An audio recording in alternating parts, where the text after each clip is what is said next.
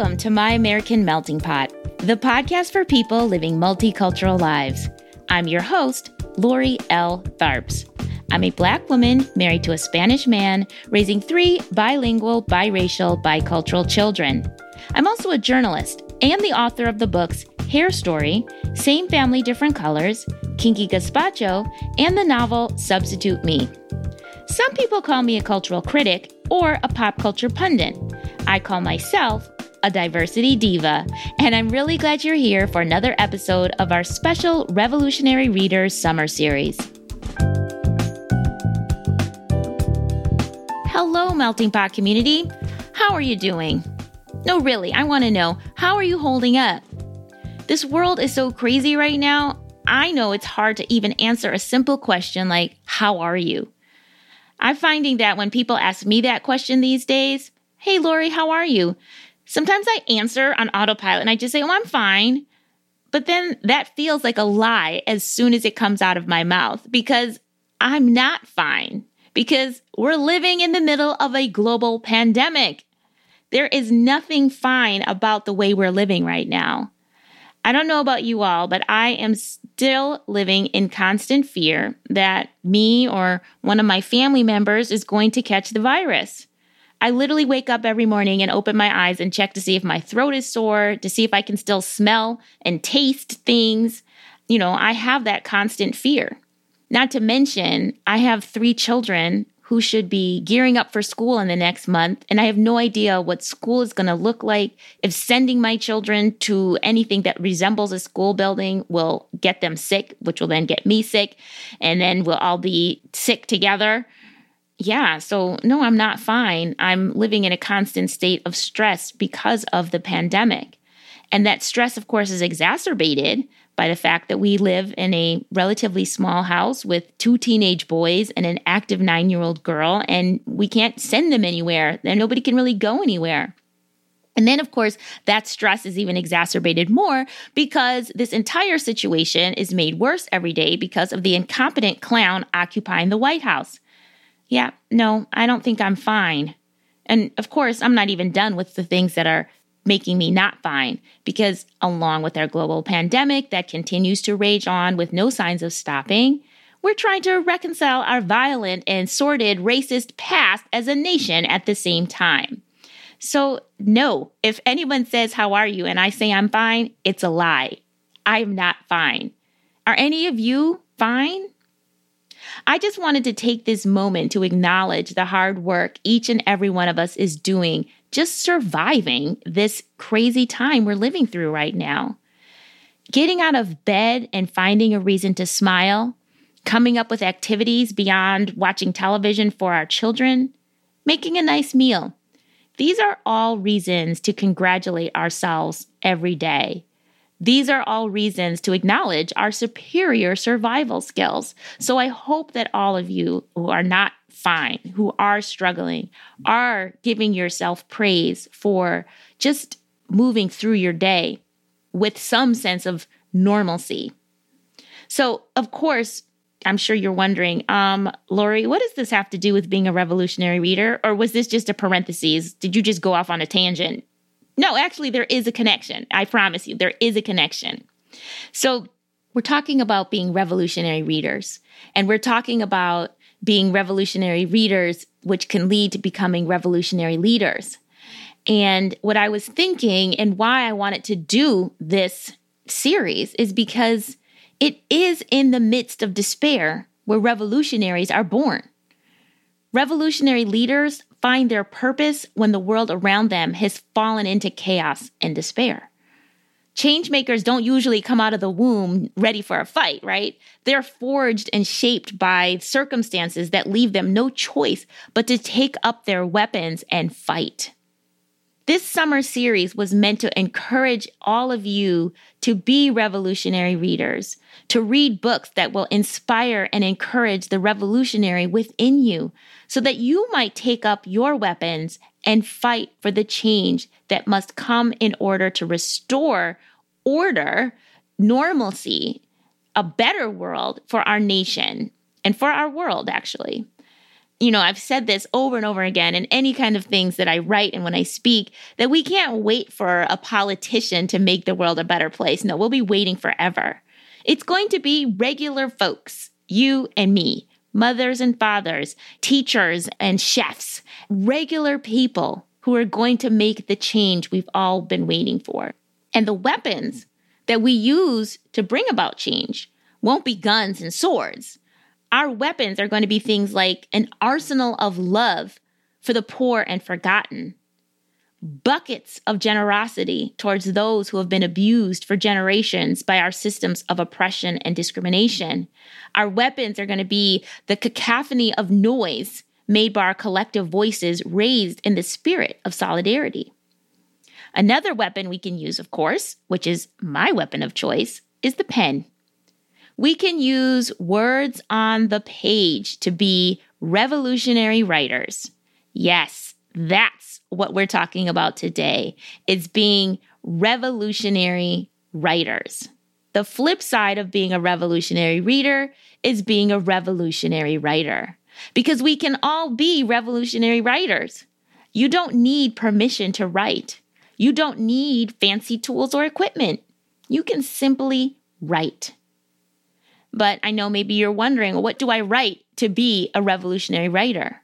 You want to know the answer to that question? Anything. You can write anything as a revolutionary writer. You can write newspaper articles, blog posts, poems, and manifestos. You can write novels, comic books, biographies, and letters to your congressman. You can write pamphlets, plays, memoirs, letters to your younger self. You can write textbooks, guidebooks, and an entire magazine if you're up for it.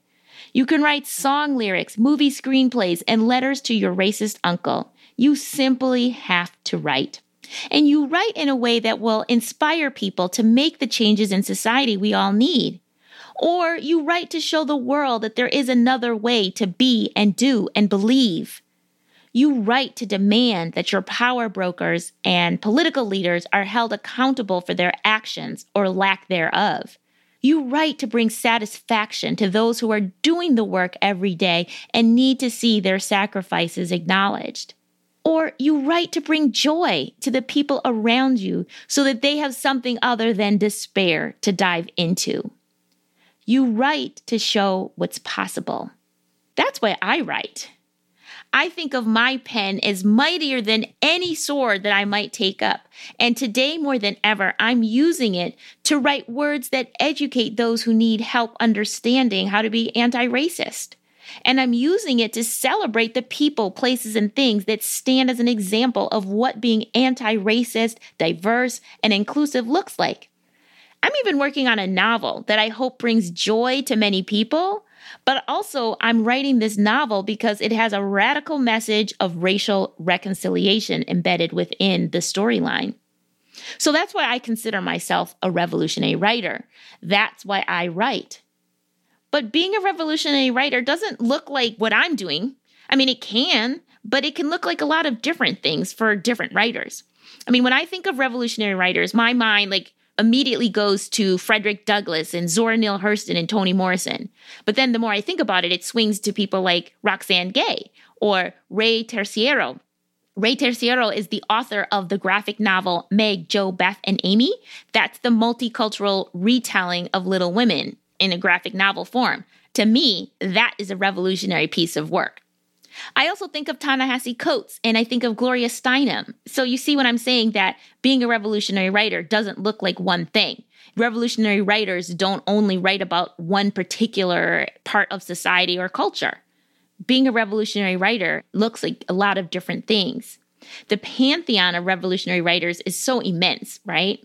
So what I wanted to do today was to kind of showcase some of the different ways people can be revolutionary writers. I mean, you have all those legends that I just mentioned as just tip of the iceberg examples, but I wanted you to hear the voices of people who consider themselves revolutionary writers and hear why they consider themselves revolutionary writers. So I asked a few of my writer friends who I consider revolutionary writers to explain in their own words why they consider themselves revolutionary writers. So first I asked my friend Kenria Rankin. Kenria was a guest on the show on episode 40. And Kenria is the co-author of the book, How We Fight White Supremacy.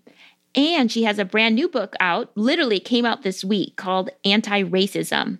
So again, I asked Kenria, what makes you a revolutionary writer? And here's what she had to say.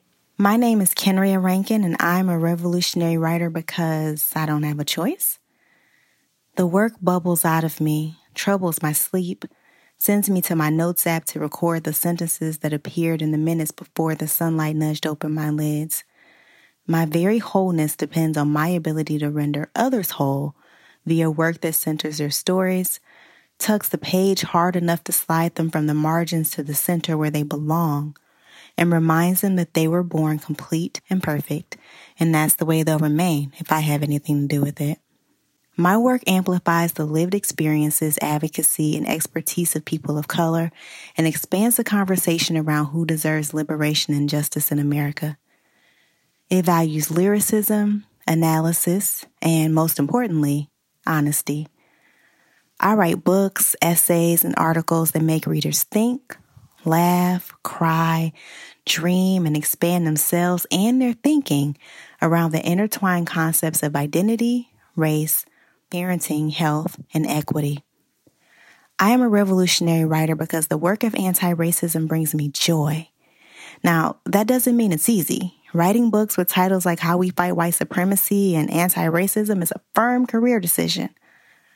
But helping audiences parse threats to their autonomy and bringing them together to fight back collectively buoys me. Creating community with my people lifts me. So I write past the fear and the doubt and the white supremacy and the exhaustion and the incessant scratching at the window.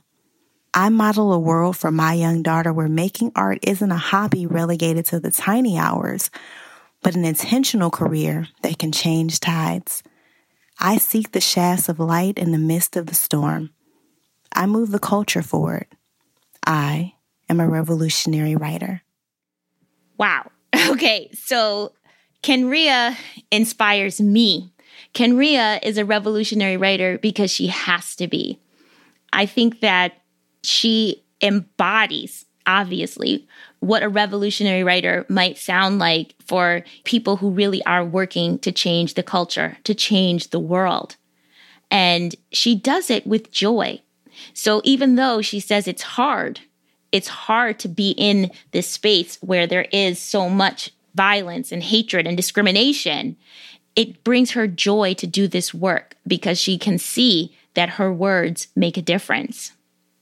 So Kenria is a revolutionary writer. My friend Zetta Elliott, who also appeared on the podcast in episode number 6, is a author as well. And she writes books for children and teens. And she's actually written over 30 books and shows no signs of slowing down. Maybe you could consider her a revolutionary just because of the prolific nature of her work. But that's not why I see Zetta Elliott as a revolutionary writer. Her latest book was called A Place Inside Me, A Poem to Heal the Heart. And almost all of Zetta's work centers children of color. And she writes fantasy, sci-fi, mythical, and magical stories. And she was literally one of the first people I thought of when I thought of who is a revolutionary writer. But interestingly, that's not exactly how Zetta sees herself. This is what she had to say. I definitely don't think of myself as a revolutionary, but I think maybe it depends on your definition. If a revolutionary is someone who is working for change, then that's me. I don't even identify as an activist necessarily, but I am definitely trying to center kids that have been marginalized for way too long within children's literature. I'm trying to advocate for the rights of kidlit creators of color. I want to see change. I want things to be different. And I hope that when I walk into a classroom or a library or if I'm on campus, that I do embody possibility. And I hope that young people, writers of any age, look at me and say, she's someone who didn't stop when the door closed in her face, and she's someone who tried to find a way in, not just for herself, but for other people. So if that's what it means to be a revolutionary, then long live the revolution. Long live the revolution indeed. So Zetta doesn't necessarily see herself as a revolutionary, and yet she says that she's someone who is working for change, and she wants to embody possibility for those who don't see a possibility for themselves. So again, even though Zetta Elliott doesn't, wake up every morning and say, I am a revolutionary writer, she is a person who is motivated by the possibility of changing the world for a lot of people, other writers and children and young people who haven't seen themselves represented on the pages of popular literature. So I want you to see that there are so many different ways to be a revolutionary writer. The last person that I asked to share their experiences and their reasons for claiming the title of revolutionary writer is my friend Tracy Lewis Jiggets. Tracy is another prolific journalist, writer, and author. She is also the publisher and founder of New Season Books and Media. Tracy is an extremely powerful writer whose recent essays can be read in both the Washington Post and Oprah.com. She has a very clear sense of her purpose as a writer. And when I asked her why she is a revolutionary writer, this is what she said. My name is Tracy Michelle Lewis Jiggets, and I am a revolutionary writer because, however imperfectly, I write with the intention of using stories to help people heal. I believe in the power of stories to transform a person's life and put them, us, on a path that leads to both personal and collective healing. When we give our stories air, when I tell the stories of my heart, stories of pain and joy, of trauma and triumph, particularly as a Black woman, something revolutionary happens. Yes, I participate in the process of setting my own self free, but it's entirely possible that I can help loosen the chains of another person who might be reading or otherwise taking in what I create. That's why I am a revolutionary writer. So, again, something very different. Tracy is a revolutionary writer because she writes to heal. Her stories heal. They heal her and they heal or help to heal others. So her work is meant to that the work itself leads to revolution happening within people, which then, of course, leads to revolution happening within our society and our culture. So I am a revolutionary writer, but I am inspired every day by other writers around me, by my friends like Zetta, Tracy, and Kenria and their work, but by all of the other revolutionary writers around me as well. And again, just taking up the pen as a revolutionary writer inspires others to do the same. And you don't have to be writing nonfiction books that make the bestseller list. You could be writing a simple children's book that is going to show a child that they matter. And that child who sees that they matter then takes up the pen and becomes a revolutionary writer or becomes a leader of some sort because they have been acknowledged and validated in their life and their lived experiences. There are so many things you can do with the written word that can spark a revolution, an internal revolution, a local revolution, a community revolution, a global revolution. I hope that hearing these stories and these ideas are just enough of a spark to inspire you to take up the pen or the keyboard, whatever you choose.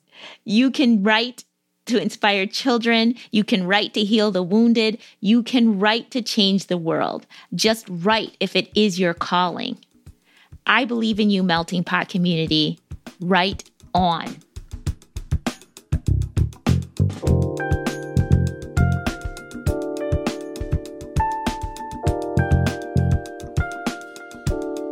Thank thank you so much for listening to this episode, Melting Pot Community. And I want to thank my guests, Tracy Lewis Jiggets, Kenria Rankin, and Zeta Elliott. Please be sure to check the show notes for links to their work and where you can follow them on social media. I highly recommend you follow all three of them. They are very prolific on social media, constantly sending out messages and interesting information, but also seeing where they may be showing up or doing workshops or promoting their books and essays. So check the show notes to get all those links to find out, again, how you can follow all three of them.